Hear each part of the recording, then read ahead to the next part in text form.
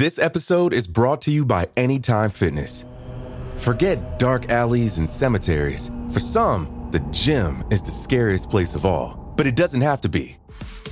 With a personalized plan and expert coaching, Anytime Fitness can help make the gym less frightening. Get more for your gym membership than machines. Get personalized support anytime, anywhere. Visit AnytimeFitness.com to try it for free today. Terms, conditions, and restrictions apply. See website for details. There's no better feeling than a personal win, and the State Farm Personal Price Plan can help you do just that. Talk to a State Farm agent today to learn how you can bundle and save with the Personal Price Plan. Like a good neighbor, State Farm is there. Prices are based on rating plans that vary by state. Coverage options are selected by the customer. Availability, amount of discounts and savings, and eligibility vary by state. Hey, it's Ryan Reynolds, and I'm here with Keith, co-star of my upcoming film, If, only in theaters May 17th. Do you want to tell people the big news? All right, I'll do it. Sign up now and you'll get unlimited for $15 a month and 6 months of Paramount Plus Essential Plan on us. MintMobile.com/switch. Upfront payment of $45 equivalent to $15 per month. Unlimited over 40 gigabytes per month. Face lower speeds. Videos at 480p. Active Mint customers by 531.24 get 6 months of Paramount Plus Essential Plan. Auto renews after 6 months. Offer ends May 31st, 2024. Separate Paramount Plus registration required. Terms and conditions apply if rated PG. After months of searching, Allan Quatermain and his band of English explorers had finally found it. They had crossed a vast desert, survived the army of Kukuwanaland, scaled the twin mountains known as Sheba's Breasts, all for this: to find King Solomon's hidden mines. Deep in the mountains, hidden inside a sealed chamber, they found a massive hoard of diamonds, gold, and ivory. They would be wealthy beyond their wildest dreams. They immediately started celebrating, counting their newfound riches.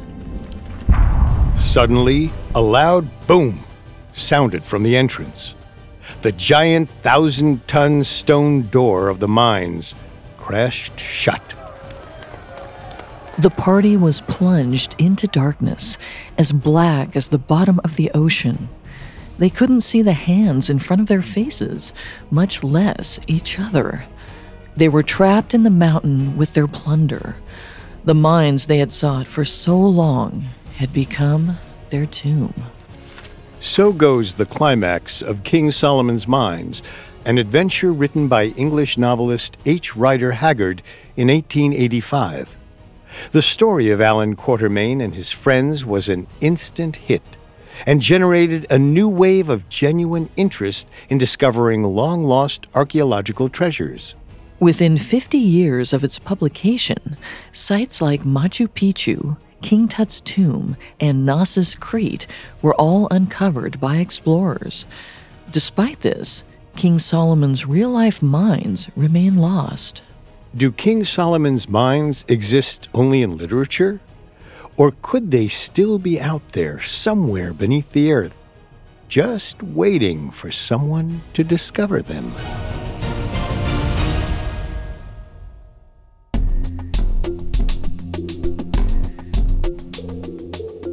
Welcome to Unexplained Mysteries, a Parcast original. I'm your host, Molly. And I'm your host, Richard. In life, there's so much we don't know. But in this show, we don't take "we don't know" for an answer. Every Thursday, we investigate the greatest mysteries of history and life on Earth. You can find episodes of Unexplained Mysteries and all other Parcast originals for free on Spotify or wherever you listen to podcasts. To stream Unexplained Mysteries for free on Spotify, just open the app and type Unexplained Mysteries in the search bar. At Parcast, we're grateful for you, our listeners. You allow us to do what we love. Let us know how we're doing. Reach out on Facebook and Instagram at Parcast and Twitter at Parcast Network. And if you enjoyed today's episode, the best way to help us is to leave a 5-star review wherever you're listening. It really does help. This is our second episode on King Solomon's Mines. From 970 to 931 BCE, King Solomon transformed war-torn Israel into a prosperous kingdom with a capital city covered in gold. For thousands of years, explorers have searched for the source of King Solomon's wealth, but no one has ever found it. Last week, we dove into the biblical story of King Solomon and traced his connections to gold-rich areas in the ancient world. This week, we'll set out from Jerusalem to explore potential locations of King Solomon's missing mines. We'll do our best to locate the final resting place of one of the greatest treasures of the ancient world. According to the Bible, when 15-year-old King Solomon first inherited the throne of Israel in 970 BCE, the kingdom was at a turning point. His father, David, was a warrior king. While he had defended the small principality's borders, he hadn't done much to increase its power. Solomon, known even from a young age for his wisdom, saw a new path to expanding Israel's prosperity. Instead of fighting battles during his 40-year reign, Solomon struck lucrative trade deals with surrounding nations. He expanded the capital city of Jerusalem, building a new palace, government buildings, and his crowning achievement, a legendary temple to Yahweh, the Hebrew God. And he covered it all in gleaming gold, a glittering testament to Israel's financial might. The key to Solomon's power and legacy was his gold. But no record exists as to where that precious metal may have come from. Perhaps this is due to Solomon's wisdom. Keeping his mine secret would secure Jerusalem's power. Or maybe the location of the reserves was known at some point, but lost to time. Solomon's golden city was erased as well. The Babylonians, led by Nebuchadnezzar II, destroyed Jerusalem in 587 BCE, stealing the gold and demolishing Solomon's palace and temple. Any evidence of the treasure's origin was torn down with the city's walls. In the millennia since, only conjecture remains as to the location of King Solomon's lost mines. According to the Hebrew Bible, the gold supposedly came from a far-off city called Ophir, but no one has been able to determine where Ophir is located in the modern world. Over the years, explorers have claimed dozens of locations as the source of King Solomon's gold. In today's episode, we're going to consider 3 possibilities. Some believe Solomon's gold may have come from Africa. In the 1800s, explorers discovered a forgotten city in southern Africa. It was in an area with abundant gold stores. Perhaps it was the storied Ophir. They thought the ruins, called the Great Zimbabwe, could be hiding fabulous riches. However, Ethiopians in eastern Africa have long claimed a special relationship to the biblical stories of King Solomon through their monarchy. Many believe the Ethiopian kings were direct descendants of Solomon and the Queen of Sheba. In 1999, British author and journalist Tahir Shah mounted his own expedition across Ethiopia in search of the lost mines. He was inspired by his Indian-Afghan father and grandfather, who had spent years of their lives scouring the world in search of the lost treasure. Finally, recent discoveries in the Timna Valley in Israel have excited archaeologists and historians alike. The artifacts found there point to copper mining activities. Some researchers believe that instead of gold, Solomon was enriching his kingdom through the mining and processing of copper ore. First, let's consider the Great Zimbabwe. Portuguese explorers colonized Southeast Africa as early as 1498. When they first heard rumors of a great city hidden in the hills of modern-day Zimbabwe, they dismissed them out of hand. Blinded by their disdain for African civilizations, the explorers were certain that the Kingdom of Zimbabwe wasn't hiding a wonder of the world. Explorer João de Barros recorded these rumors. He stated that the locals believed that this mythical city was the work of the devil. It wasn't until the 1870s, when the city had fallen into ruins, that it was rediscovered by European archaeologists. The site, now called the Great Zimbabwe, is a large fortress built near the Limpopoa and Zambezi River in the southeastern part of the country. It features long stone walls, living spaces, and a stone tower reaching over 30 feet high.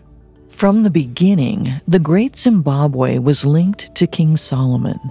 In 1871, German explorer Karl Mauck, struck by the ruins' size and complexity, became convinced that this was the site of the biblical city of Ophir, the source of King Solomon's gold. As described in the Bible, Ophir lay somewhere across the sea from ancient Israel. In the 900s BCE, King Solomon and his ally King Hiram of Tyre led expeditions there to trade for luxury goods. Their boats set out from a port on the Red Sea and returned to Israel piled high with spices, ivory, precious gems, and mountains of gold. Ophir was supposedly the source of Solomon's gold and home to the mines where it was quarried. It may have also been part of the kingdom of Sheba, whose wealthy queen had a relationship with Solomon. Karl Mauck thought that the Great Zimbabwe matched these biblical descriptions. The great stone city on a hill was, without a doubt, a center for trade. It sat on the shortest route between the goldfields and the Indian Ocean. The denizens of the fortress thus likely controlled gold mining throughout Zimbabwe. Many archaeologists believe that one structure in this city, called the Great Enclosure, is the remains of a palace. The outer wall of the building, which is still standing, stretches over 800 feet. The Queen of Sheba could have lived here, easily commanding the entire region, mining gold and sending ships sailing out to the Indian Ocean to trade with Israel. The city that the Portuguese had so easily dismissed in the 1500s was actually an ancient treasure. Mauck believed he'd found the solution to an ancient mystery hiding in plain sight. Here, in the highlands of Zimbabwe, were King Solomon's mines. But Mauck, for all his enthusiasm, overlooked a very important detail. The Great Zimbabwe was built over 2,000 years after King Solomon mined his gold. Archaeologists have determined that the magnificent houses, walls, and towers of the Great Zimbabwe were erected over the course of 400 years, beginning in the 1000s CE. In fact, judging by carbon-dated artifacts found in the city, Shona rulers of the Kingdom of Zimbabwe were still living in the citadel as late as the 1500s. Perhaps if the first Portuguese colonists had ventured to the city, rather than just reporting rumors, they would have discovered that there were still people living there. Instead, it took until the 1870s for the archaeological community to discover the history of the Great Zimbabwe. And even then, researchers were unwilling to believe a sub-Saharan African civilization could build such impressive architecture. Instead, they ascribed the site to Shebans, Phoenicians, Egyptians, and even Arabs. But instead of the Queen of Sheba, the Great Zimbabwe was the medieval seat of power for the Shona, an Iron Age ethnic group that dominated the area. Therefore, the Great Zimbabwe was not the lost city of Ophir. While it was rich in gold, none of it ever belonged to King Solomon. This makes sense. After all, the Great Zimbabwe is located near the southern tip of Africa, well over 5,000 miles from Jerusalem.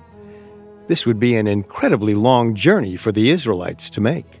Instead, King Solomon likely would have looked closer to home to find his wealth.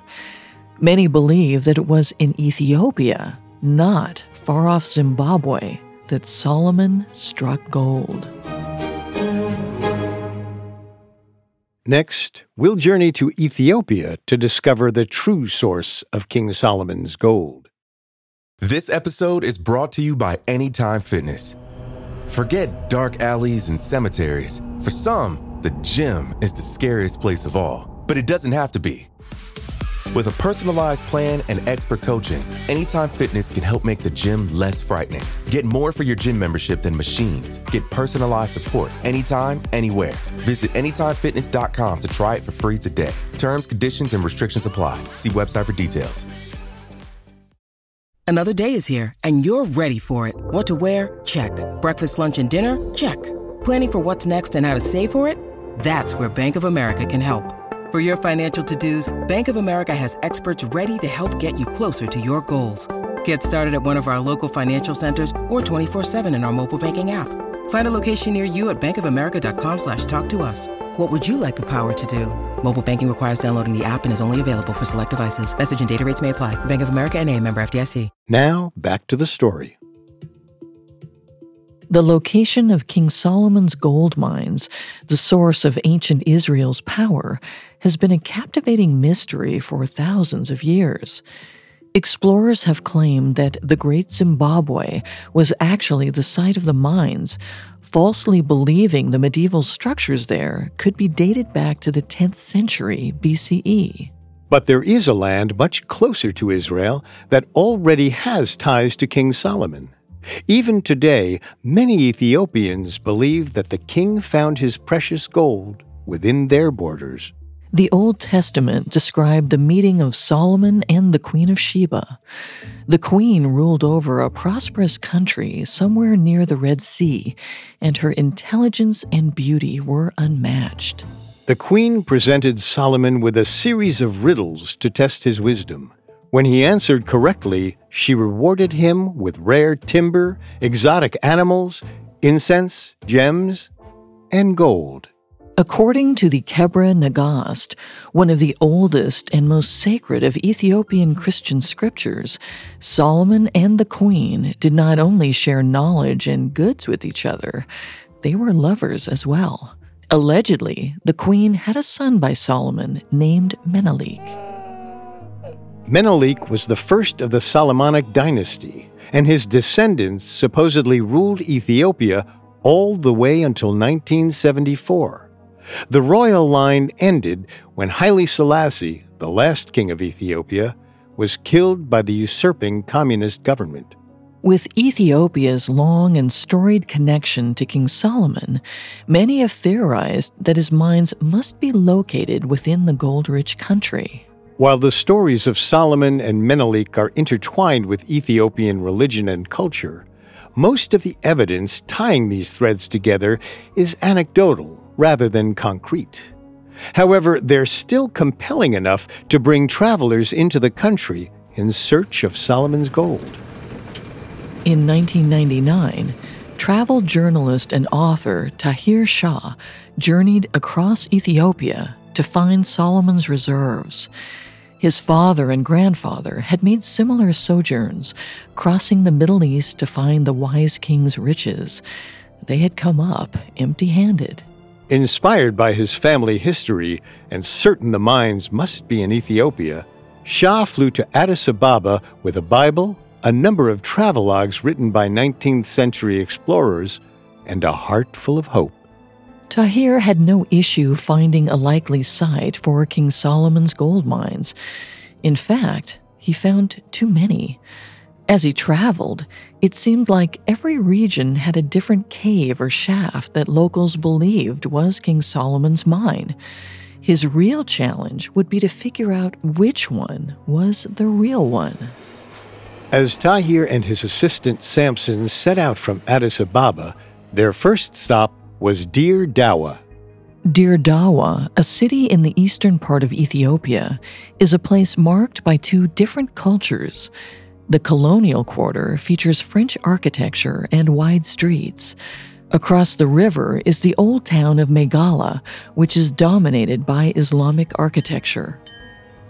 Tahir and Samson stepped off the train and arrived in the middle of a bustling market. Vendors selling spices and cloth yelled to passers-by, hawking their wares. Women examined battered steel cooking pots and broken telephones. Piles of car parts rusted next to bins of fresh vegetables.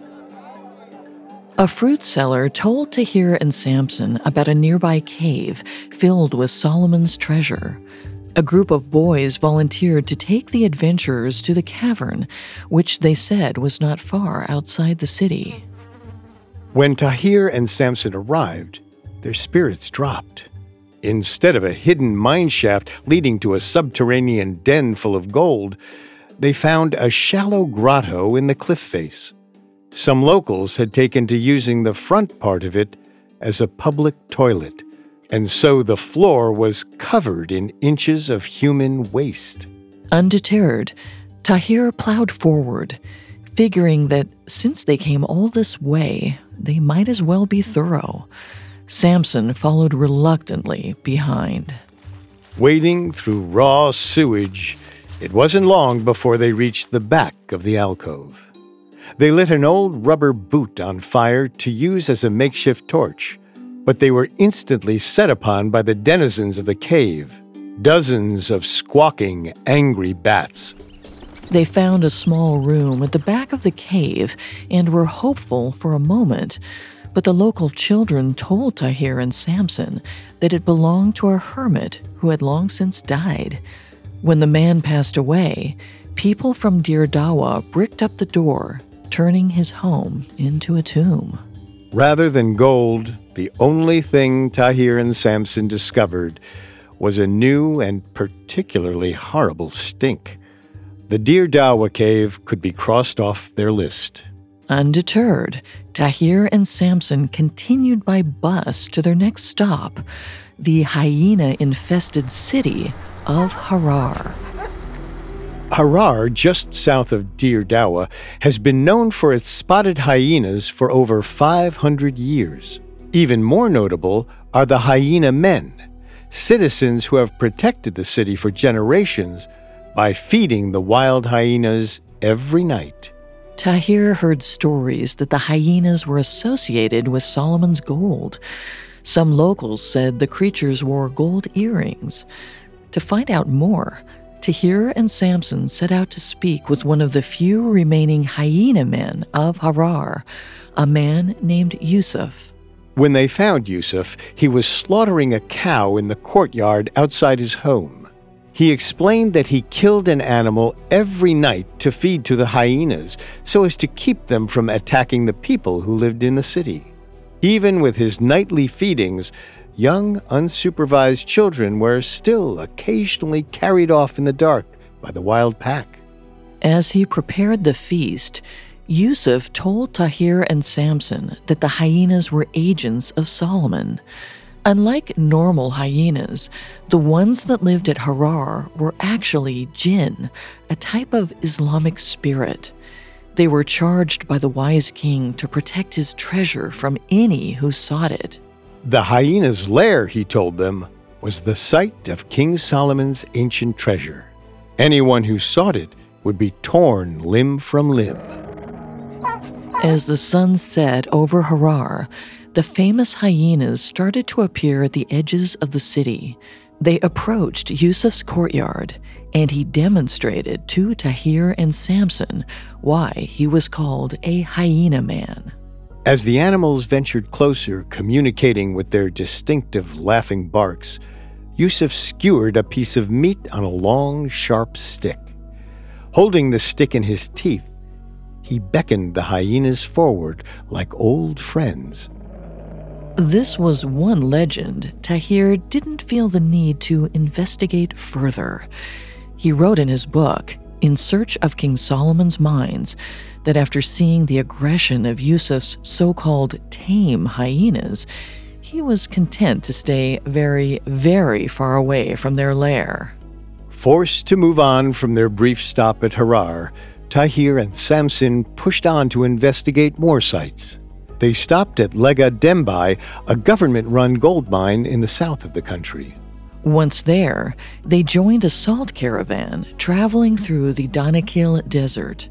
The salt merchants told them a legend of how all of Danakil was once a vast gold field, and the people of Afar were rich beyond measure. But God became upset with the Danakil people's greed and turned all the gold to salt and the fields into a blistering desert. The Danakil that still lived there believed that one day, if they atone enough, God will turn the salt back to gold and they will be rich once more. Tahir and Samson heard many stories like this, but they were no closer to finding King Solomon's mines. Desperate for a lead, Tahir turned back to the written materials he used to plan his trip, including a 1936 memoir by explorer Frank Hayter entitled Gold of Ethiopia. In his book, Hayter described a cavern in the mountains that had been hidden for many years. Inside, Hayter found a plethora of gold. But before he could recover the treasure, the cave flooded. When Hayter returned, the entrance shaft had been sealed. Whether by a cave-in or by some other power, he couldn't tell. Tahir was intrigued by Hayter's account and convinced Samson to set out with him to the remote mountain. Located at the far western edge of Ethiopia, not far from the Sudan border, the twin-peaked mountain was steeped in superstition. According to local lore, the mountain was the home of the devil, and anyone who went near it was plagued by misfortune. The farmers who grew crops at the base of the mountain had to export their harvest to a different region of Ethiopia, as locals refused to eat from the land around this area. Nevertheless, after a fair amount of convincing and a small amount of bribery, Tahir and Samson were able to put together an expedition. They recruited a mule driver, his 2 sons, and 4 local men to scale the slope. Tahir deduced from Hayter's account that the Cave of Riches must be near the base of the easternmost peak. But while they wouldn't have to climb the whole height of the mountain, their journey would be far from easy. As soon as the land began to slope upward, the jungle grew thick and almost impassable. While the unbroken canopy of trees shielded them from the heavy rain, it did nothing to prevent the ground under their feet from being turned into deep mud. After they finally broke through the forest, Tahir was hopeful. Here, at the beginnings of the eastern slope, King Solomon's mines were waiting. He ordered the men to fan out and search. At first, their excitement was palpable, but as the hours went on, morale began to drop lower and lower. There was no cave entrance in sight. Tahir was almost ready to put an end to the search when one of the men called out. Tedessa, the mule driver, had found a cave. Immediately, the expedition jumped into a flurry of activity. They unpacked the mules, pulling out lanterns, nylon ropes, and even a metal detector. Finding that the batteries in their lanterns had run out, Tahir and Samson made makeshift torches by wrapping cloth around bamboo staves and setting them alight. They were at the beginning of the end. Just beyond the entrance to this cavern were King Solomon's mines. Next, we'll follow Tahir Shah into the mine shaft. When you need mealtime inspiration, it's worth shopping Kroger, where you'll find over 30,000 mouth-watering choices that excite your inner foodie. And no matter what tasty choice you make, you'll enjoy our everyday low prices, plus extra ways to save, like digital coupons worth over $600 each week. You can also save up to $1 off per gallon at the pump with fuel points. More savings and more inspiring flavors make shopping Kroger worth it every time. Kroger, fresh for everyone. Fuel restrictions apply. 3 great words. Free Fries Friday. Especially when they're used in that exact order. Get a free medium fries with $1 minimum purchase. Ba-da-ba-ba-ba. Valid one time on Fridays at participating McDonald's through 12/31/24. Excludes tax. Must opt into rewards. Now, back to the story. Journalist Tahir Shah set out in 1999 to investigate every legend he could find about the true location of King Solomon's mines in Ethiopia. Now, deep in the heart of the Twin Mountains, rising above an African plain, Tahir knew he would find the treasure his family sought for 3 generations. Tahir and his assistant, Samson, found the entrance to a cave hidden at the base of the easternmost peak of the mountain. This was what they had been seeking for months, the entrance to King Solomon's mines. Armed with torches and a metal detector, Tahir and his assistant Samson surged forward in the cave. Overhead, bats swooped back and forth, disturbed by the smoke. Already, Tahir and Samson were thinking of how they would spend their gold. With this discovery, the two of them would become heroes to the archaeological world. But just as suddenly as their triumphant sojourn into the cave had begun, it abruptly ended. 20 feet in, their way was blocked by a stone wall cutting off any further exploration. Tahir and Samson searched desperately for a hole or a door or any sort of crevice they could fit themselves through, but to no avail. Their hopes had been dashed. The shallow, blocked cave spelled the end for Tahir's expedition. The team searched across the eastern mountain base, but couldn't find another possible mine shaft. Soon enough, the locals, soaked through by the torrential rain and already afraid of meeting the devil, demanded they turn back. 7 months later, in 2000, Tahir and Samson would try again to find King Solomon's gold reserves in the mountain. This expedition fared no better. Beset by horrible thunderstorms, the team members spent weeks but made no progress in the mud. Tahir was attacked by soldier ants, and the skin on his feet began to rot away due to the miserable wet conditions. For his part, Samson was in horrible pain, dealing with intestinal worms. During this terrible second trip, Samson told Tahir, "The mountain will kill you. Take my advice. Go back to Europe and stop thinking about Solomon's gold." As their kerosene and fresh water ran out, Tahir Shah was forced to call the expedition off. Since his last attempt in 2000, no one has ever mounted another expedition to find King Solomon's mines at the mountain. But perhaps the real reason why Tahir Shah wasn't able to find the mines at the mountain was because they weren't located in Ethiopia at all. According to the Bible, ancient Israel's most significant trading partner was Ophir, a geographically mysterious city described as a source of gold. But in over 3 millennia of searching, archaeologists and historians still don't have a definitive answer as to where Ophir was located. If you ask some experts, this is because Ophir and Solomon's gold never existed. In 1938, American archaeologist Nelson Glick began excavations on a site in the south of Israel he believed to be King Solomon's long-lost mines. The difference between this and other excavations was that Glick believed the spot processed copper rather than gold. He thought this was the true source of Solomon's wealth.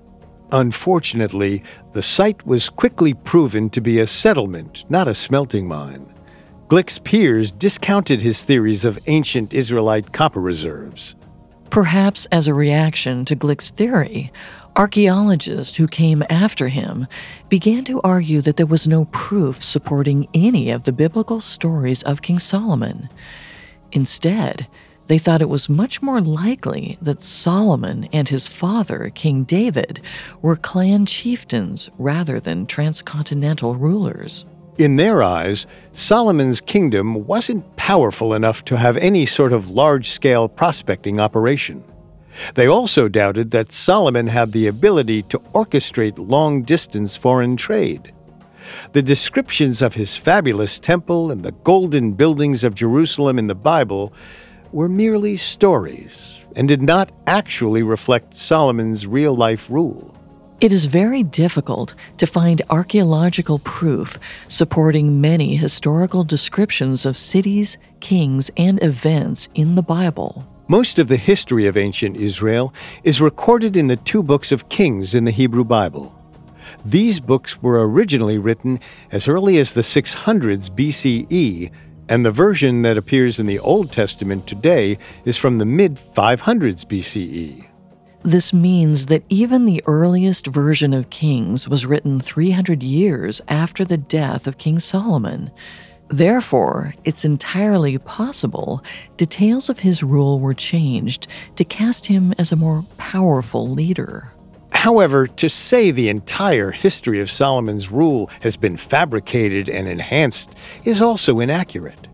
And more recent archaeological findings greatly bolster not only the biblical record, but even some of Glick's theories.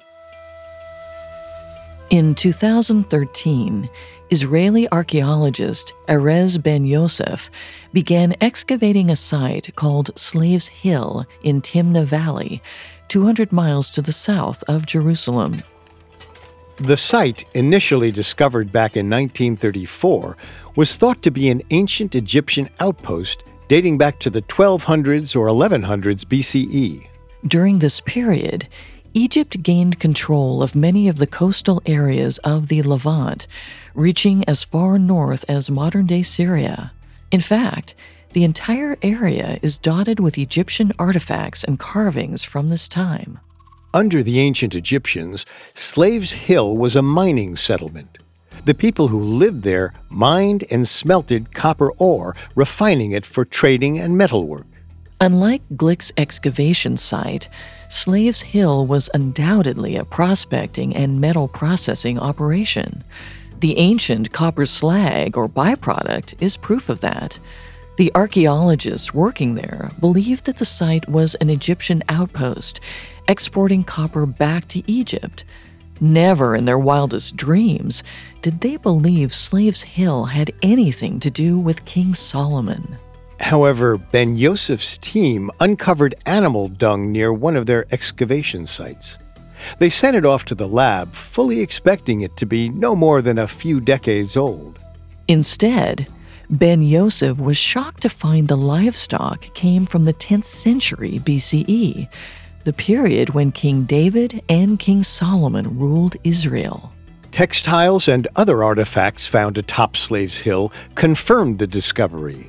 The site was most active not during the 1200s BCE, but during King Solomon's reign. Was Glick right? Could this copper mine be the source of Solomon's power after all?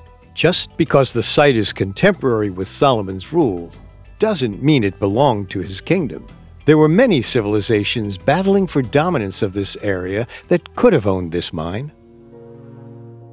In King David's time, one of Israel's neighbors and greatest enemies was the Kingdom of Edom. The Edomites controlled much of the southern part of modern-day Israel and fought often with the Israelites.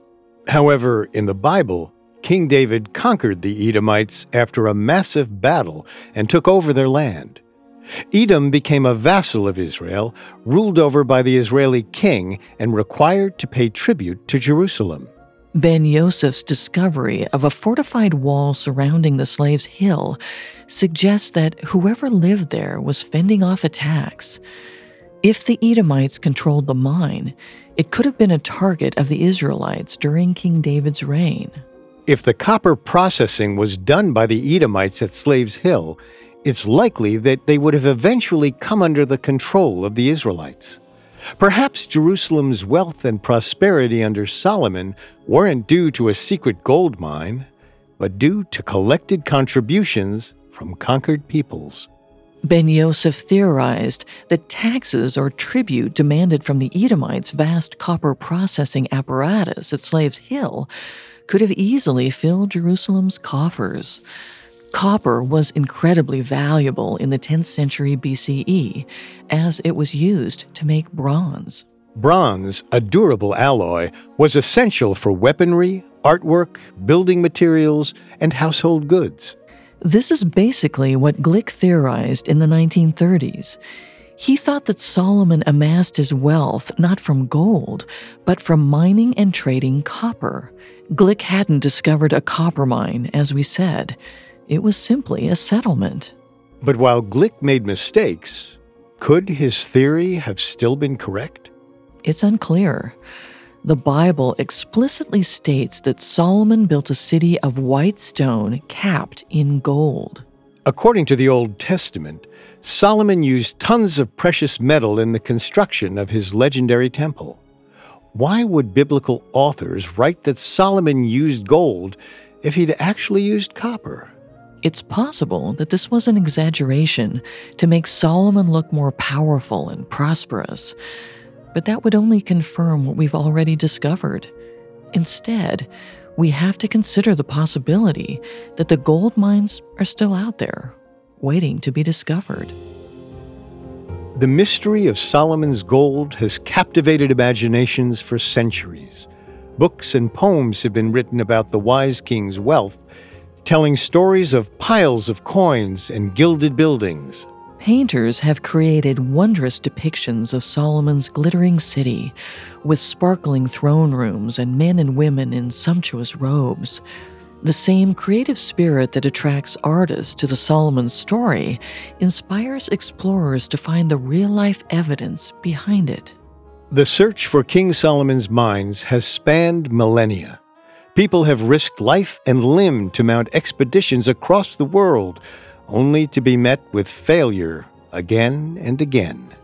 It's hard to say whether the mines truly exist or not, but whether they're hidden under a shifting desert or merely the product of legend, stories of Solomon's lost treasures will continue to inspire curiosity for generations.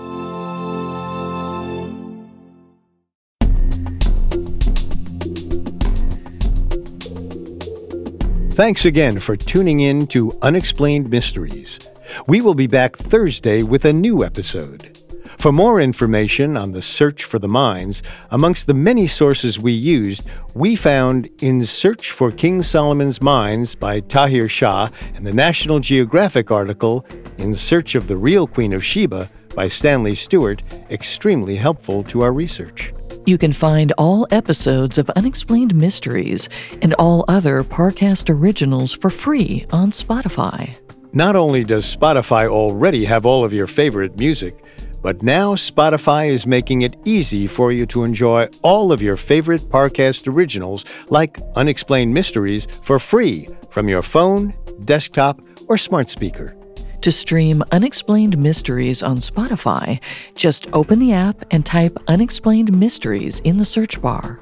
And don't forget to follow us on Facebook and Instagram at Parcast and Twitter at Parcast Network. We'll see you next time.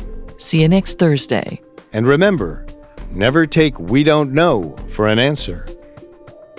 Unexplained Mysteries was created by Max Cutler, is a production of Cutler Media, and is part of the Parcast Network. It is produced by Max and Ron Cutler, sound designed by Michael Langsner, with production assistance by Ron Shapiro, Joel Stein, and Travis Clark. This episode of Unexplained Mysteries was written by Molly Quinlan and stars Molly Brandenburg and Richard Rossner.